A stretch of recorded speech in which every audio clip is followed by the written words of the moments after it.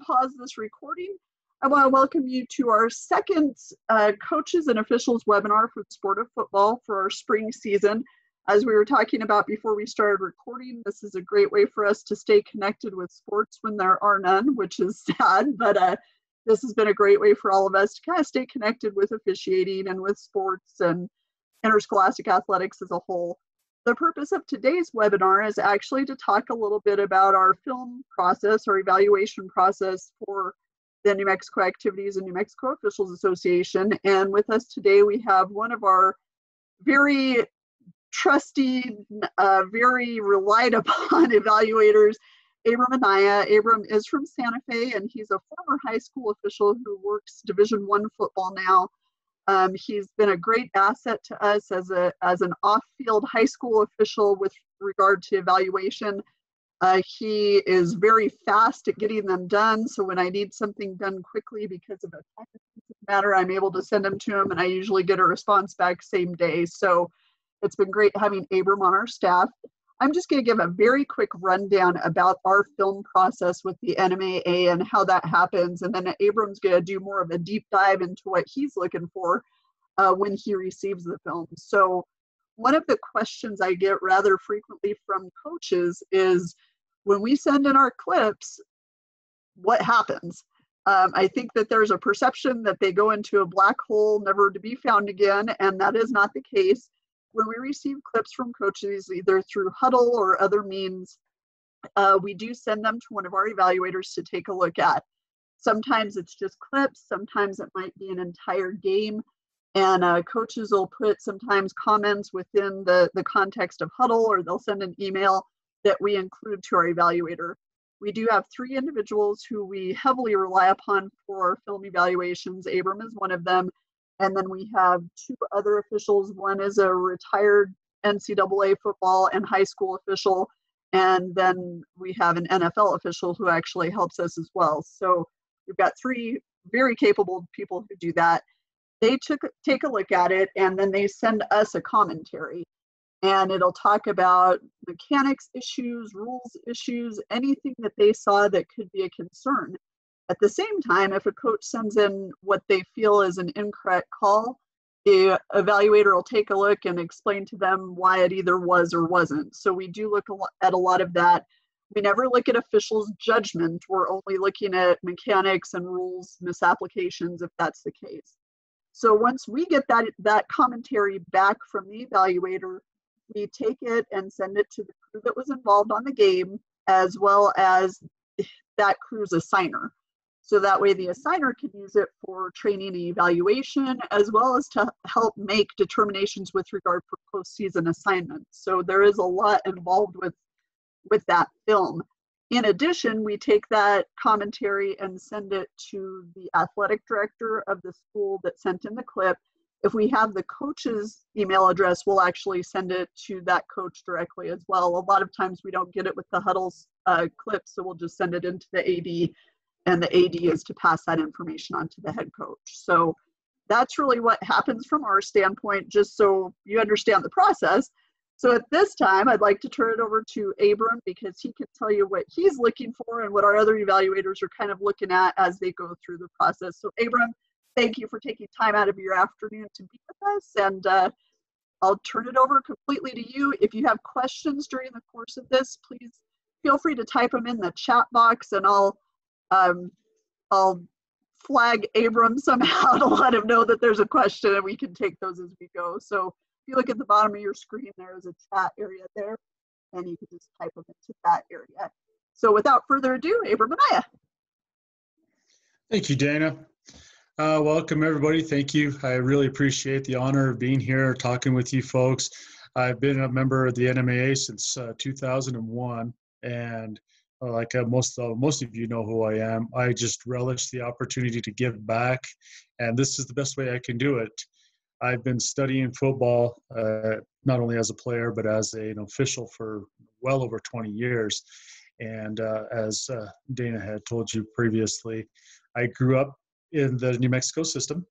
I came through the NMAA, worked high school ball for many, many years, lucky enough to do some state championships, and then I moved into the Division II arena where I was a referee in the Rocky Mountain Athletic Conference. And eventually I moved into Division One, and I got the opportunity to work for the Mountain West. And I've been working with the CFO West, which covers the Mountain West and the Big 12 since 2014. So when I look at these film, I employ a lot of things that I've learned over the years. I've been to numerous conferences across the country with the Big 10, the Big 12, the Pac-12, the Mountain West, and the Conference USA. So we look at what I do when I start to put together the films is I want to see, is the official looking at his area of responsibility? Are they looking where they're supposed to be looking? And if they see the foul and they judge in their judgment that it was not a foul or didn't rise to that level, then that is exactly that's judgment. And we don't really beat them up over that. And you need to understand from the official standpoint is the game is very fast. In high school, you have 5 officials looking at 22 players, and they need to make a judgment as to whether or not it's a foul or not a foul, whether it rose to the level or didn't rise to the level within a fraction of a second, because they can't dwell on it. If I see a holding on my tackle and I stare at that holding and I stay looking at that holding and the play goes by me, who knows what I'm going to miss? I don't have the extra 8 set of eyes that I would in college or in the NFL to where they can see something else, and I need to transition to it. So we take that into consideration. One of the biggest questions we get from the coaches is, did this rise to the level of a foul? And I'll give the coaches a lot of credit. A lot of the coaches really do understand the philosophies in which we officiate football. If the foul is far away from the play, did it have impact on the play? Was there an effect on the play? And if there is no effect, most coaches won't even bother sending that in because they know we're not going to officiate to that. Nobody wants to go to a football game and see 70 flags on the field. That just ruins the game for everybody, the players, the fans, the coaches, the parents. And nobody wants that.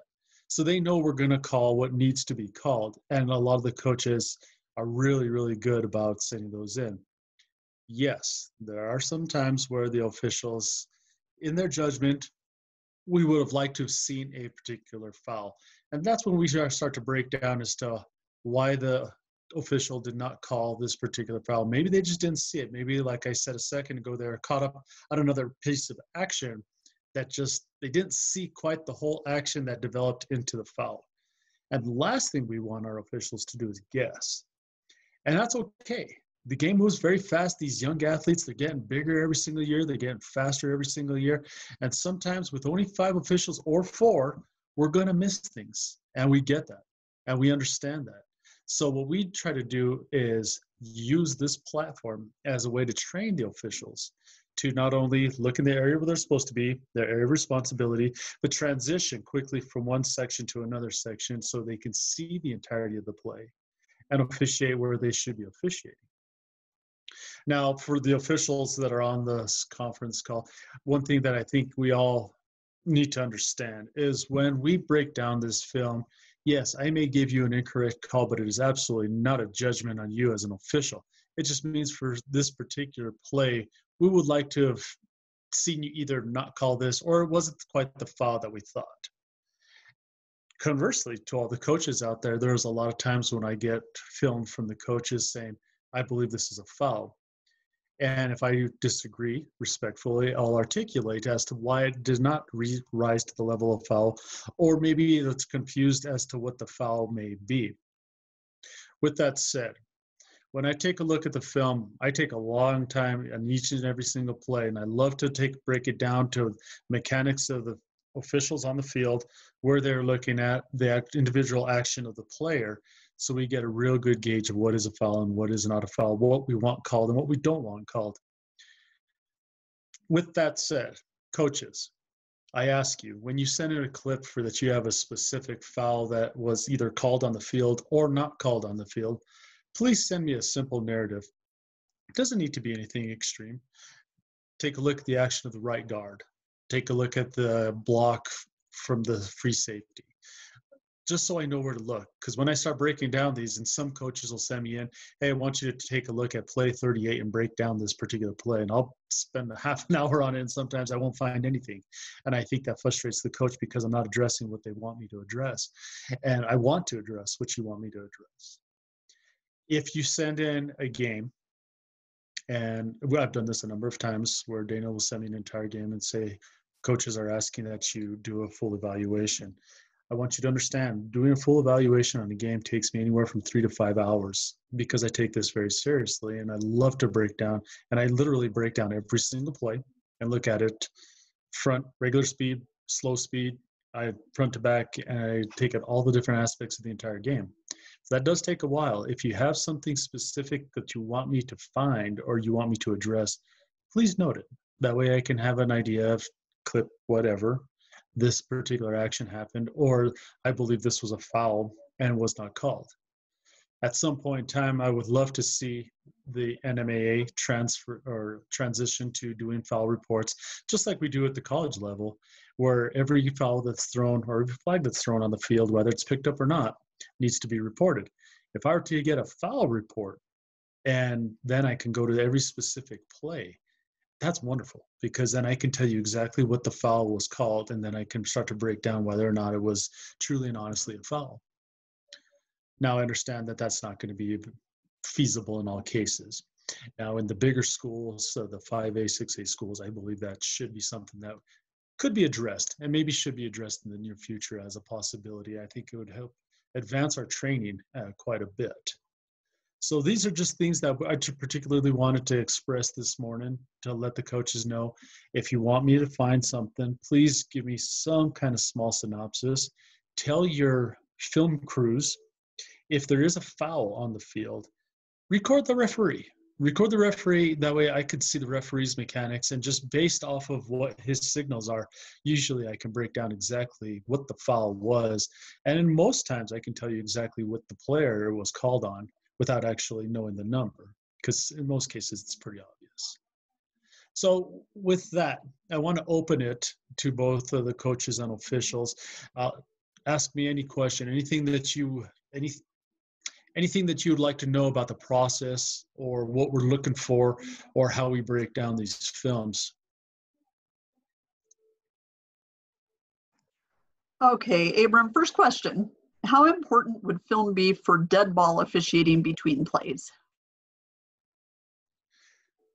So the dead ball officiating, I know in a lot of cases, I get plays from the coaches saying, I want you to see the action, or they say, there is no film for this particular action. Have your film crews continue to record just a little bit longer after the play, because a lot of times we'll have a late hit and it's significantly late to where the film's cut off already and I have no idea what happened.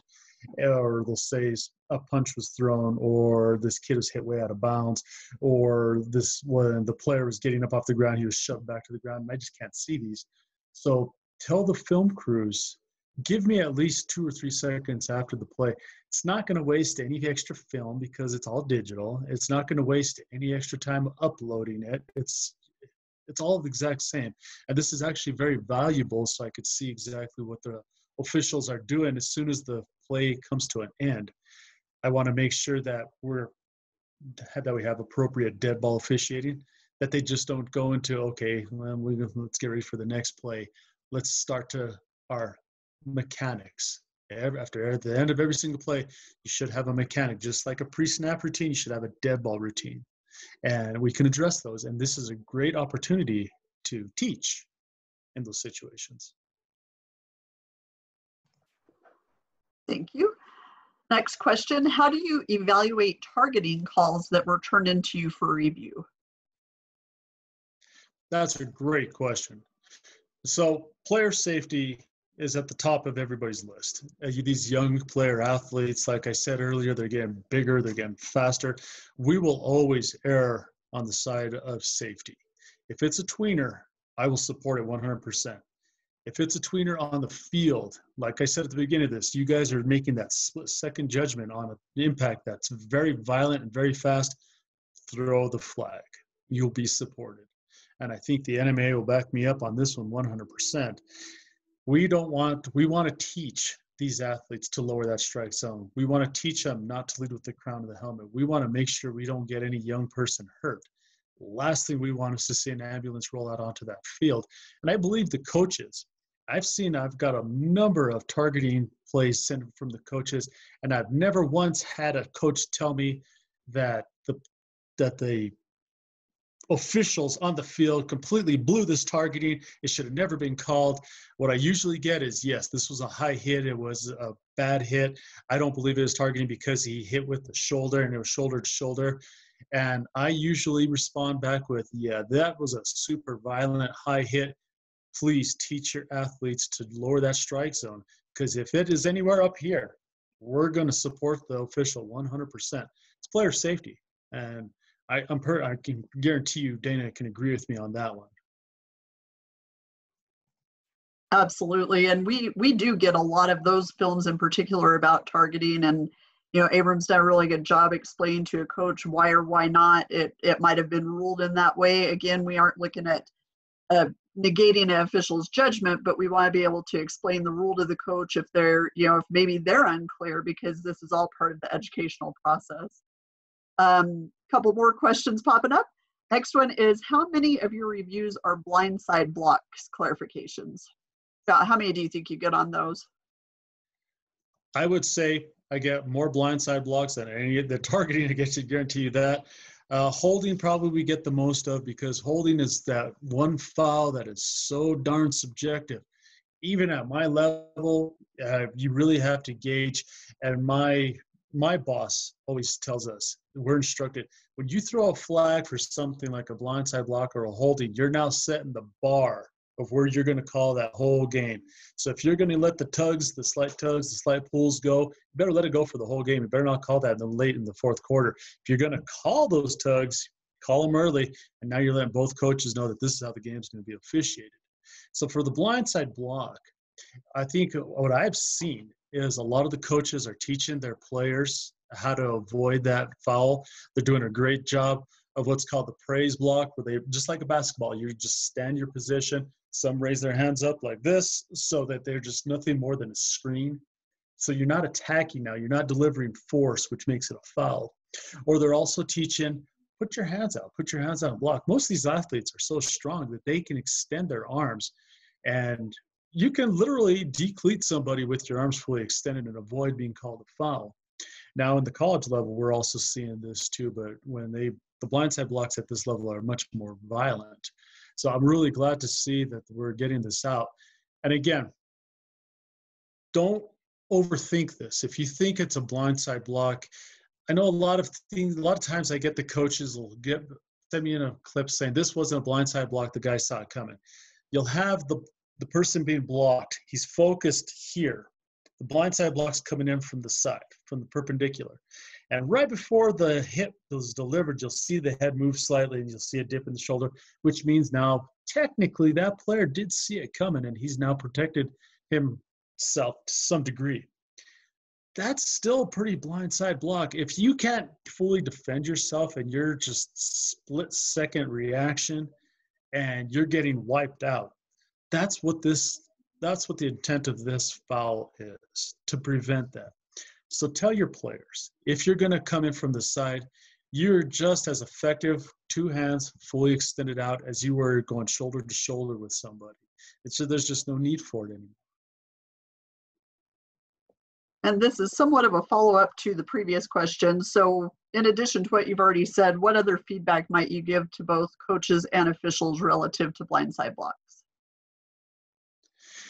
Again, coaches, teach your kids. The praise block is the one we're seeing most at the college level, where they're teaching them just basically like most all of y'all play basketball at some point, and you have the screen, as long as it's not a moving screen. Even in football, you can do a moving screen. It's not a foul. If you're just shielding somebody off, you got your hands up here, you got your hands across your chest, as long as you're not delivering that blow into them and you're just basically in the way, that is legal. That is legal, and we can allow that. And those are the things I'd look at to see if force was delivered. If this guy deliberately went into him with the shoulder or with an elbow or the helmet, and which now becomes a different foul, and teach him, extend those arms up. extend those arms, get those arms out all the way. And I understand if I see the kid, say you have a smaller player blocking a larger player, and he gets those extends and his arms get folded back into him, I can still say, hey, you know what, this kid, he tried his best to not deliver block with his shoulder because he's got those arms out. He just wasn't strong enough to absorb the impact.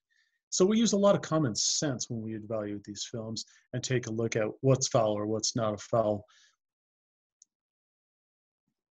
And I know, one of the things I've noticed, because I look at all the evaluations that come in from you and the other two evaluators, it's very interesting for those of you who are on this webinar to look through some of those, because it's not just looking at rules, it's looking at mechanics, it's looking at why on a 4-person crew, it might have just been an impossibility to catch certain things during the game, especially bodies in motion with not very many eyes looking at a particular area.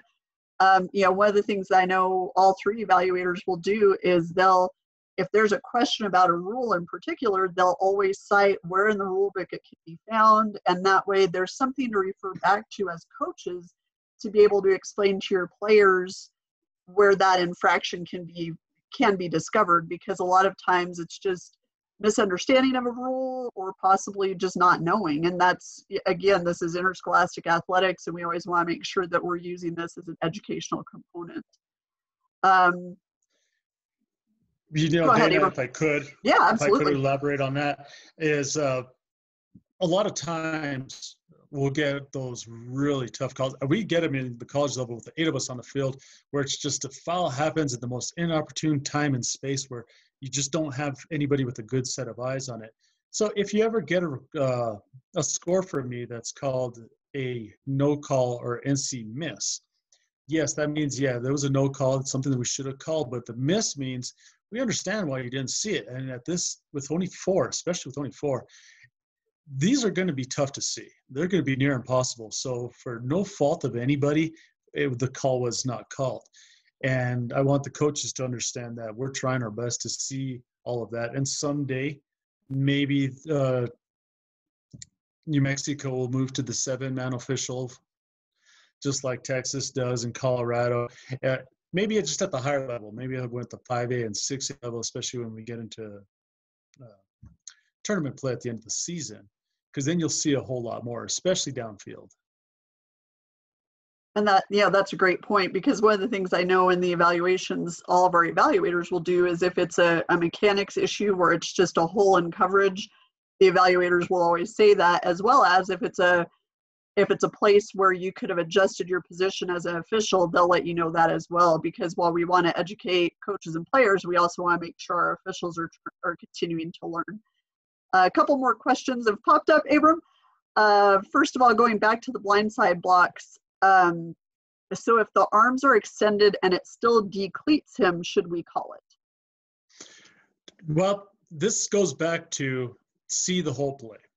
And every official at every level, since from Pop Warner all the way to the NFL, they always teach you to see the whole play before you throw a foul. That way you know it is truly and honestly a foul. I would like to see if you come in and you got your hands fully extended by NHFS rules, it's easy for me to say, that is no longer a foul, right? You're legal. So force is not an issue at that point. If you got that arm fully extended, and it may look really violent, because a lot of cases, if you got a guy running full steam this way and that blindside block comes 90 degrees, he doesn't see him at all. It takes very little force to topple him, right? Because he's completely off balance. His focus is elsewhere. So if you just add a little bit of pop in your hands, it's going to look pretty violent, and the guy's going to go flying on his face. Now, is that a foul? By rule, no. So please see it all the way through. Now, if it's one of those tweeners where maybe the arms aren't fully extended and you see that shoulder dip into him, I will support anything that is player safety. And I've had Dana, you've supported me a number of times where they've been that tweener, but I've said, you know what, I can absolutely see why the official threw it, and I think the official's judgment is spot on. For player safety purposes, we need to teach them either in that particular situation, do the screen block, the praise block, or get those arms fully extended. So to answer the question, I know there's a long way to answer a simple question. If they get those arms fully extended, the amount of force delivered does not necessarily create the foul. Great. Next question. Can you talk about roughing the passer evaluation process? Roughing, okay. So like I mentioned at the beginning of this, when I was in Division II, I was a referee, and now that I'm in Division I, I'm a center judge. So the passer is technically my responsibility. So I've done a lot of study on the roughing the passer. In the cases with roughing the passer, they're always told, protect the quarterback. This is usually the best athlete on the field. And the coaches, all coaches, I don't care at what level they are, they want to protect this player because you lose the quarterback. That's usually it for the team, for the game, and sometimes for the season. So with that said, we need to really have a good common sense approach to this. If you have a violent blow on the quarterback that's unnecessary, I will support you always 100%. Low hits on the quarterback, I will always support you 100% because we do not want that person hurt. Now it gets a little weird when you say, okay, I got a running quarterback, he's scrambling out and mid-stride throws the pass and gets banged up while he does that. Has he put himself in that jeopardy? Yes, he has. So we'll gauge that just a little bit different. But protect the quarterbacks. Stay focused on the quarterbacks. I know for referees, especially in the four-man realm, it's easy to take your eyes off the quarterback. And I've done it, and I've been dinged on it. You don't know. Give that quarterback, he releases the ball. If he's anywhere in the vicinity of him, keep your eyes on him for a second or two. Just make sure nobody gets a cheap shot in there. And I'll support you.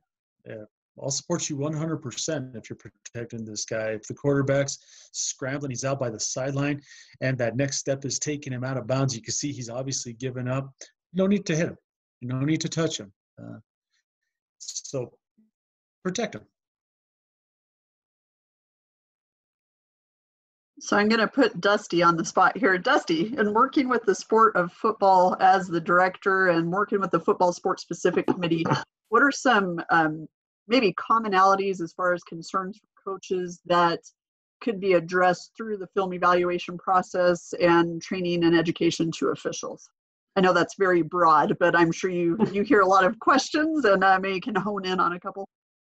Yeah, I think one of the major questions I get on a yearly basis is the consistency of free blocking zone enforcement. And some officials, depending upon the area, seem to look at it differently. And that honestly, probably more than anything else, those are the calls that I get. And there may be some frustration that one area of the state looks at it this way, another area looks at it another way. So yeah, I think that, Abram, I don't know if you have anything you want to mention with regards to the free blocking zone.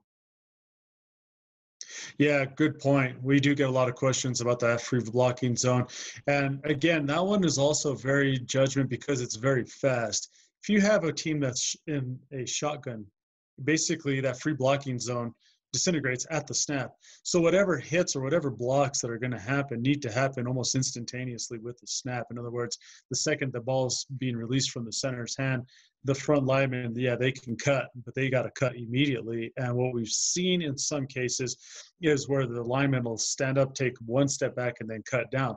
That obviously is a foul in high school regulation. So again, player safety, when we get to our teams, when we get to most all the officials from the certain regions know the teams of the areas that they're in. I would implore you guys, get out there during this fall ball. Hopefully there's some fall ball. So during these practices, take a look at these teams. I do it for St. Mike's. I do it for Santa Fe High. I do it for Capital. As you could tell, I just love football. I just love being on the field. And I'll go out there, and if I see something that's being coached or something that's just a little off like that, say something and tell the coach, look, we want to prevent you from having this issue in the regular season. We're going to call player safety a little tighter.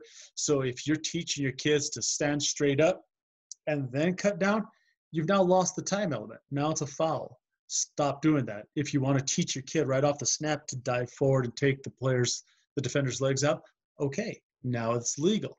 So get out there and help the coaches. This is preventative officiating just well ahead of the game. And you'd be surprised. The coaches are actually very receptive to this kind of stuff because they don't want to be flagged for it. And most coaches, and this is at all levels, if you don't call it, they're going to keep doing it. A lot of coaches will tell their players, especially like holding, this particular crew will allow holding. Now, I know that it's a little different for the realm that I'm at, but in my realm, they actually scout the officials as much as they scout the other team. And they know the crews that call holding. They know the crews that they can get away with a little more pulling and a little more tugging. And they also know the crews that are going to call it tight. And they actually will coach their kids to do that, to adjust their play to the officiating crew. So get out there, talk to your coaches, talk to the players as you see them during these practices and tell them, hey, you're right on the cusp, and we're going to call it this year, and have them back off it a little bit.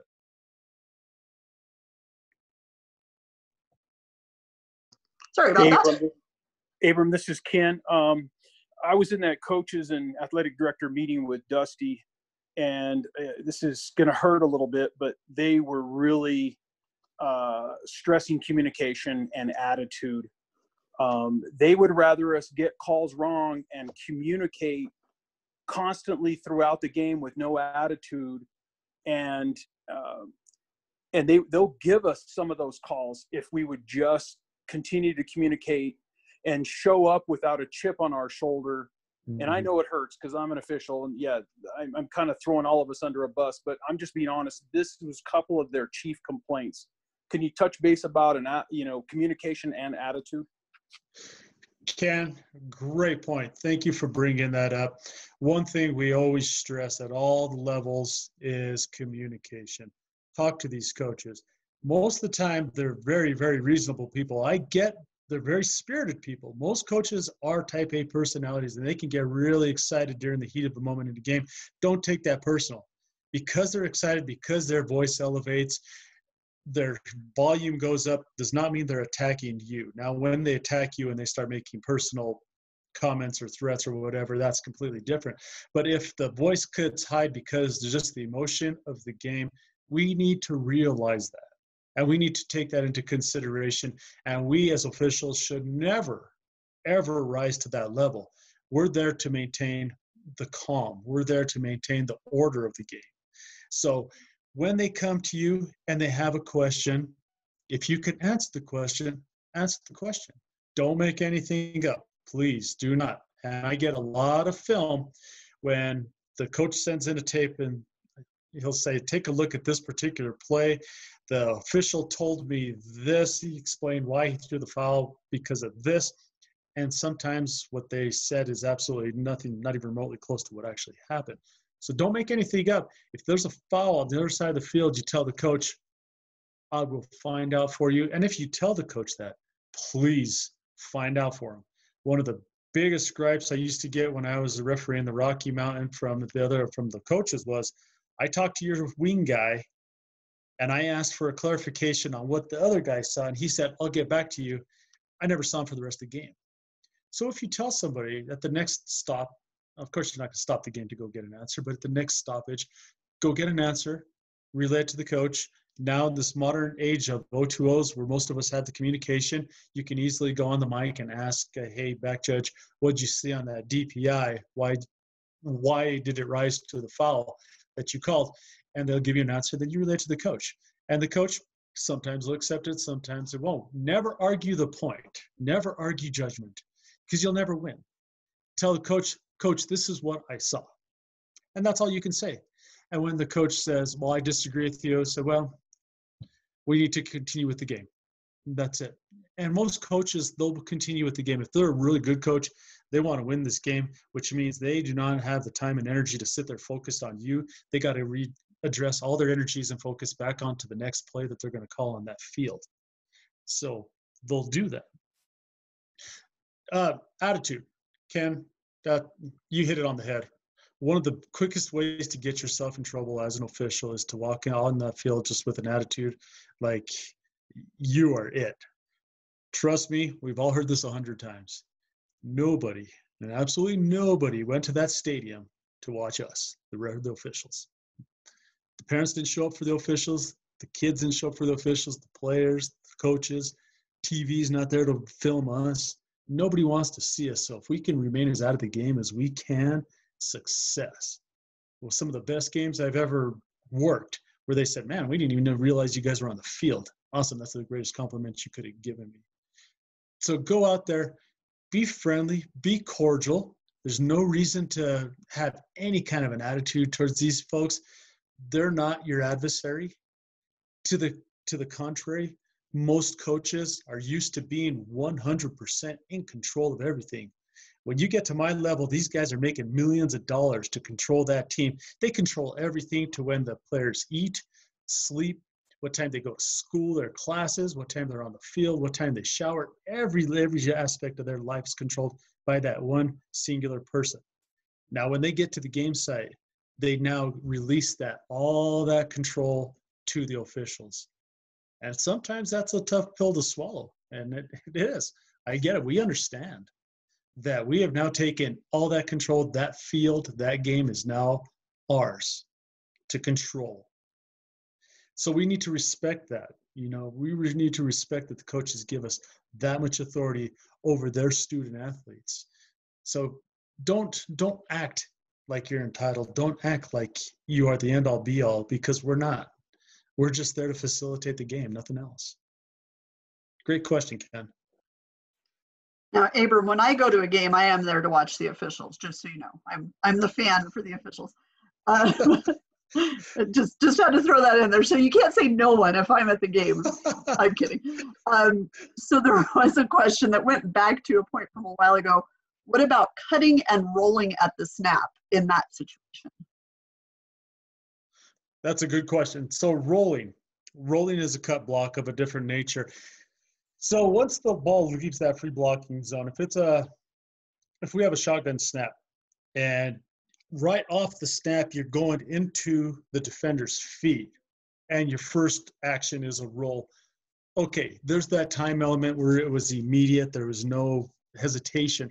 We're okay. Now, if that first initial cut block goes into, say, the nose tackle, and then he decides to roll across over to the defensive, now we've created a foul for an illegal low block. So it's all about timing. See, this is for all the umpires that might listen to this. See the whole action. I mean, when you see that offensive player go to the ground, we need to start thinking, okay, did he go to the ground immediately?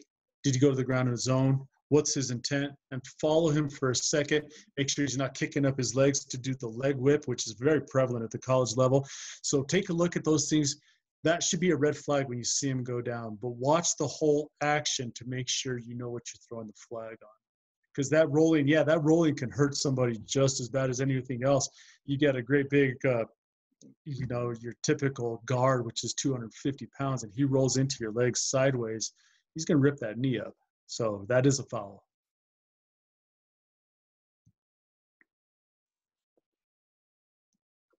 Okay. I don't see any other questions in the chat room. Does anybody have any? Oh, sideline area and get back coach.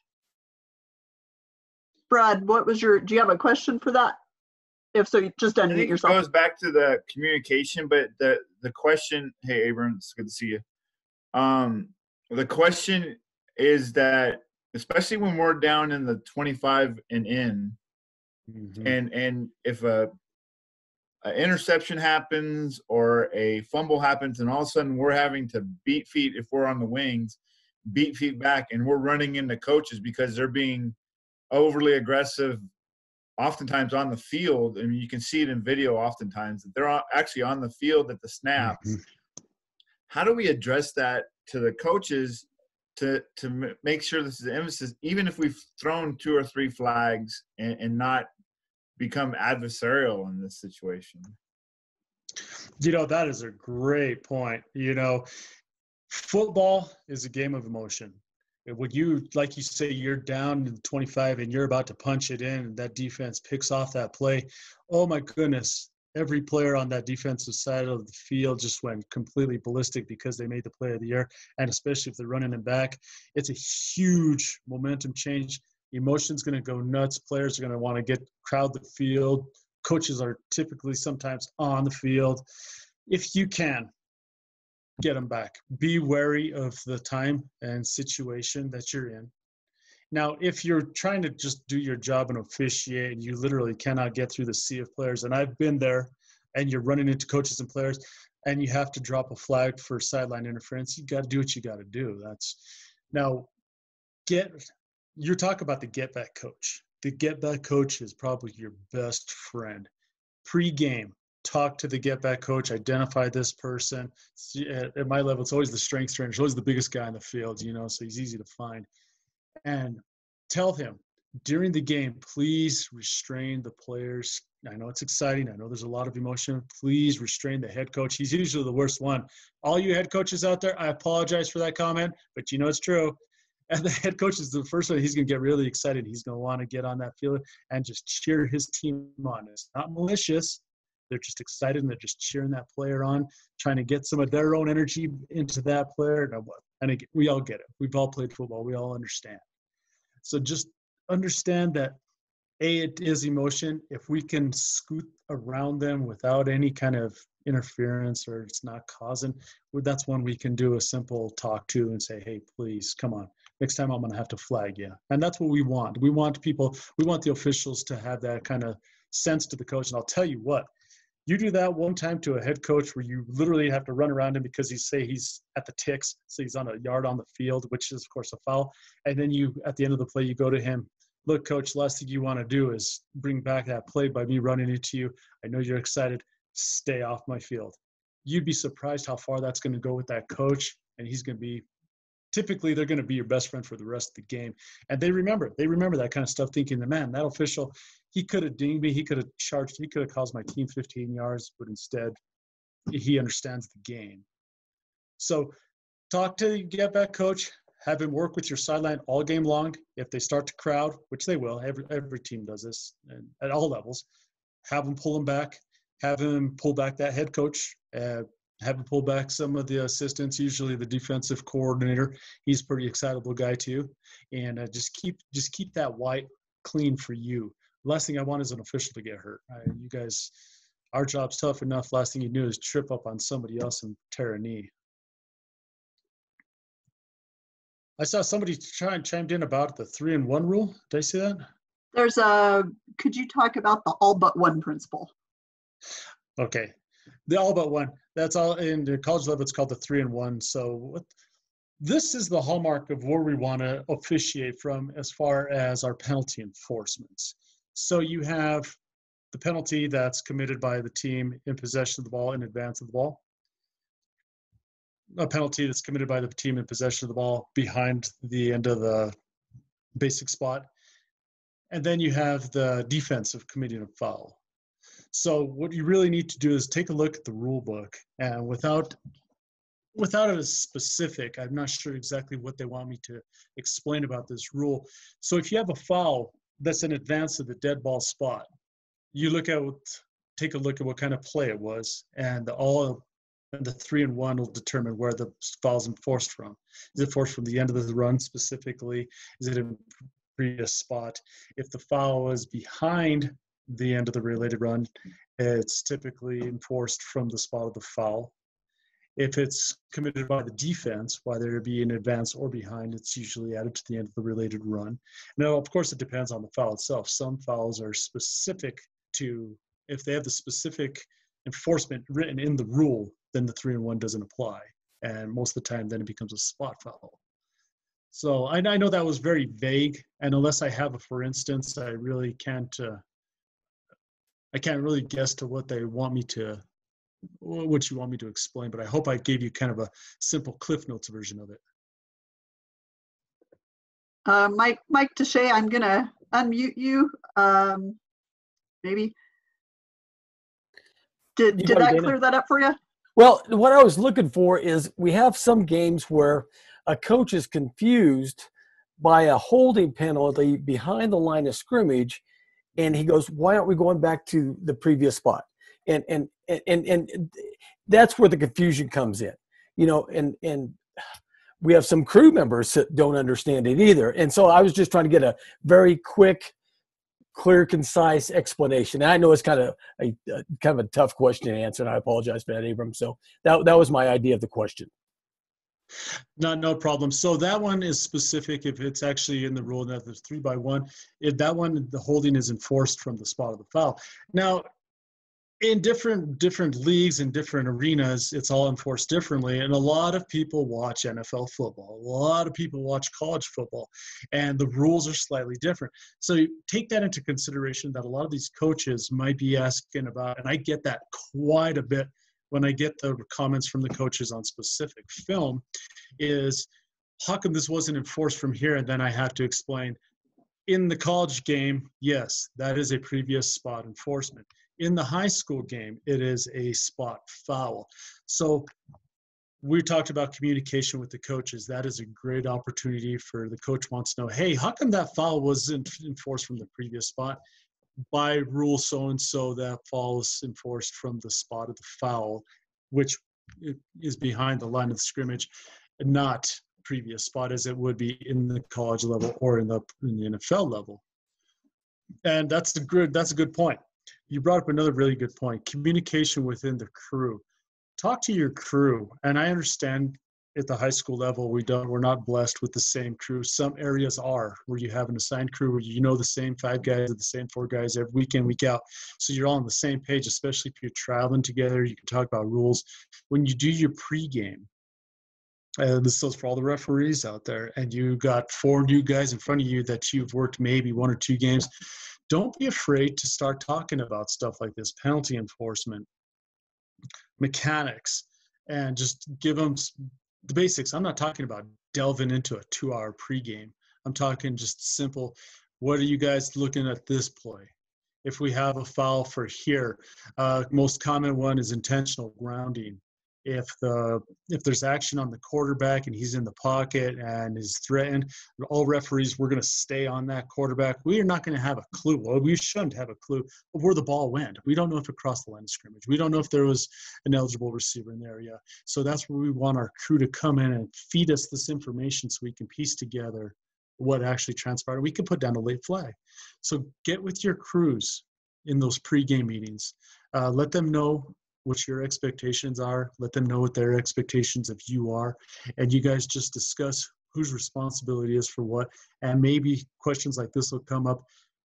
If this is a foul, when it's a foul, where it's a foul, and most importantly, how were you going to enforce this?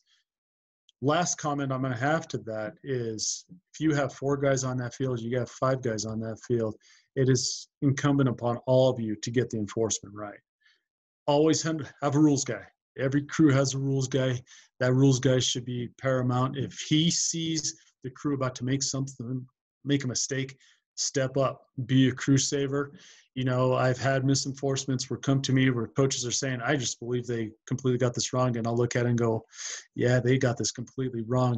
There's absolutely no excuse for that. Somebody on that crew needs to know. All right, Abram, I'm going to unmute Dennis here. He's got a lengthy question, so I'll let him ask it. All right, thanks, Dana.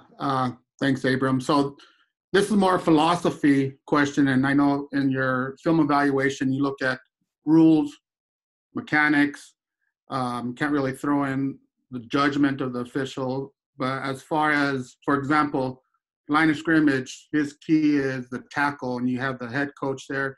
Tackle's lined up in the backfield. He's in the backfield. You have, it's a penalty. We're always taught to preventive officiate. The rule of 3. Talk to the player, get the player back. Mm-hmm. Talk to the coach. Coach, I need you to help me get him back, especially if it's on the other side of the field is the offending coach or the offending team. So then you want to go ahead and flag that illegal formation. But can you talk a little bit about that philosophy and if you get a film from the coach saying this official or this crew just will not enforce this illegal formation until the second quarter, they took advantage of it in the first quarter and, scored 2 touchdowns on us because of it. Whatever the scenario is, but if you could talk a little bit about that. I'm very happy that you brought up philosophy. Thank you, Dennis. That was one of the things that I forgot to mention earlier about when we take a look at these films and we start to discuss or take a look at whether or not it's a foul. And yes, the rule book is black and white. The rule book tells you a holding is this specific action. Now, is it always a foul? No, it's not, because we officiate by philosophy. And I touched to this on the very beginning. And I'm very pleased with coaches that they understand, they know what's a foul and what's not a foul. They know what rises to that level of a foul and what doesn't. They know that if it doesn't have significant impact on the play, that we're not going to call it. And there are certain things that we employ. So to your point right there, Dennis, you have this tackle that keeps lining up he's that tweener. He's just to the point where it could be called a foul, or we could make him correct. We want to make him correct, but we don't want to allow him the whole game. So by the second quarter, you've told this guy 3 or 4 times, tell the coach that. Tell the coach, look, I've warned him 3 times. Next one's a foul. Usually, most all the times, the coach is going to be screaming at this kid to line up.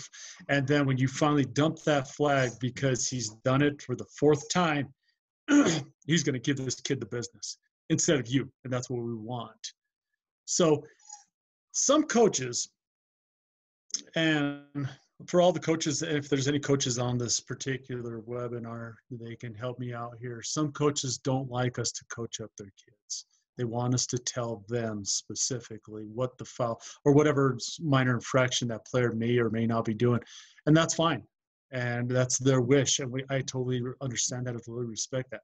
Some coaches don't mind us going to the player and saying, hey, look, your hands are starting to get outside the frame of the body. If you turn those shoulders, I'm going to call it a foul, especially if it's at the point of attack. And they want that. And they appreciate that as much more than opposed to a flag.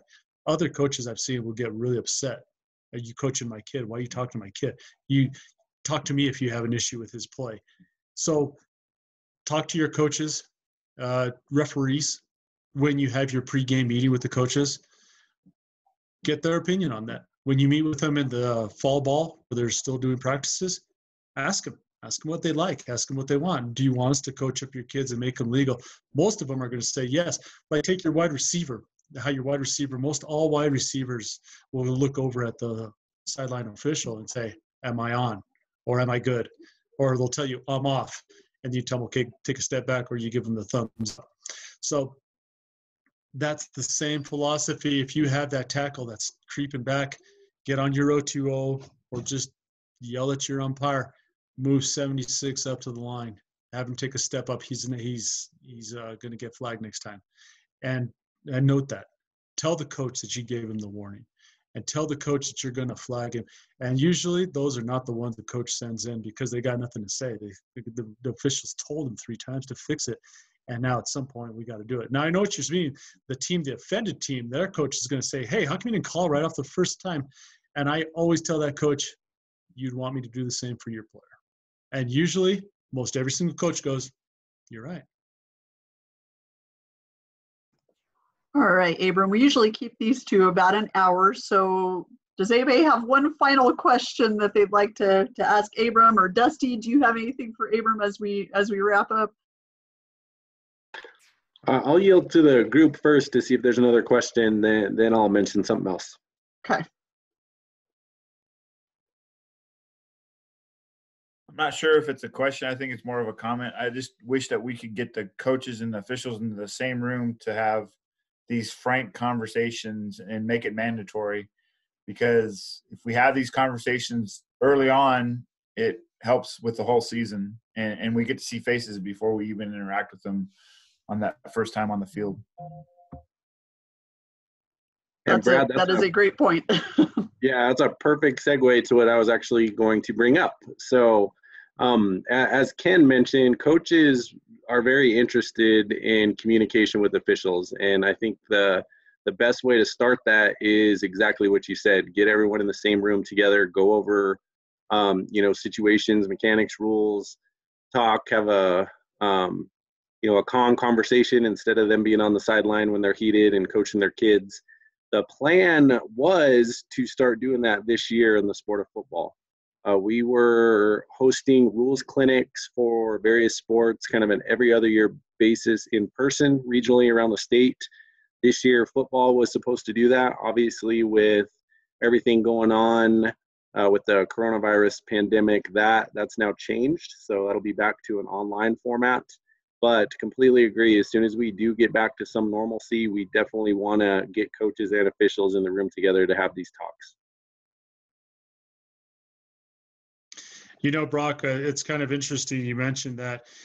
When we go to the meetings, our off-season meetings where the officials are going and we're watching, breaking down film, and they're teaching us mechanics and whatnot, the Big 12 has started sending coaches, and I'm not talking their OCs or their DCs, head coaches. We're seeing them in the room learning what the officials are being taught, what the point of emphasis is for that season, what we're looking for, where we're looking.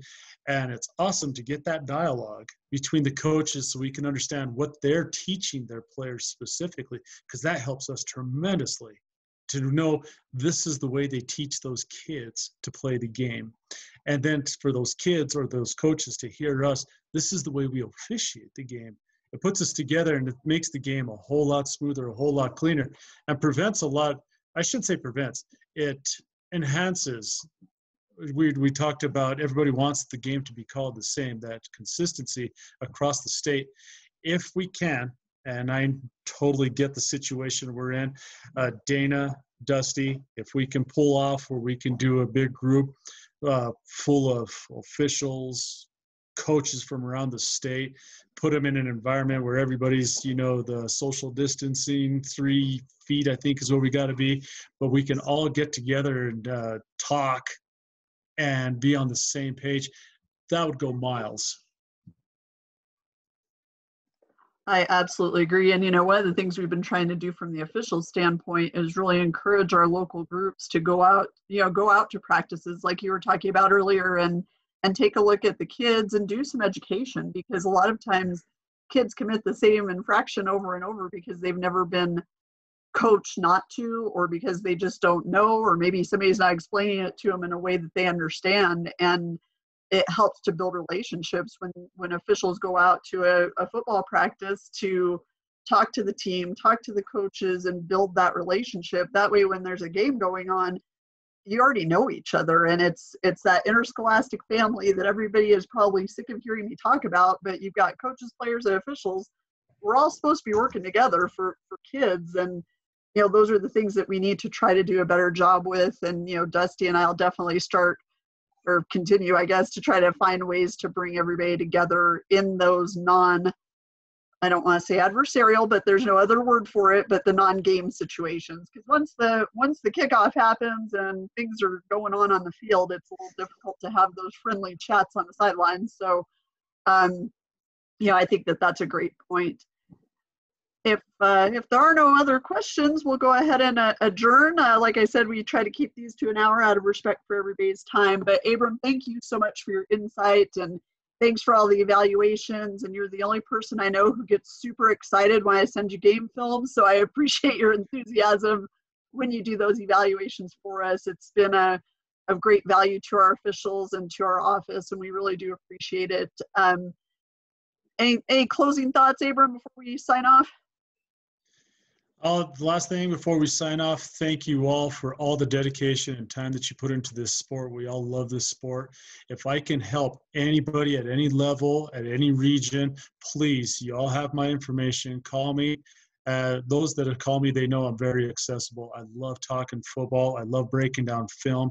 I'm here for you guys. My sole goal as an official that's made it to that next level is to give back. I want to train up the next level of officials. I want to make sure we're providing the best product we can for the field, and I'll do whatever I can in my power to help you guys get there. So please, if you have anything, reach out. Have a great season, and please be safe. Thank you, Abram. We're all better because of stuff you do and because of people like you. So thanks for everything for that. And everybody who took some time this afternoon to be with us, thank you for your time and dedication to football officiating and, you know, success in your craft. So Thank you to everybody. Have a great afternoon. Stay safe, stay healthy. And as one of our speakers said earlier this week, stay sanitized. And we hope that everybody has a great weekend. If you need anything, please holler. Thanks so much. Thank you, Abram. You're very welcome. Thank you, Abram.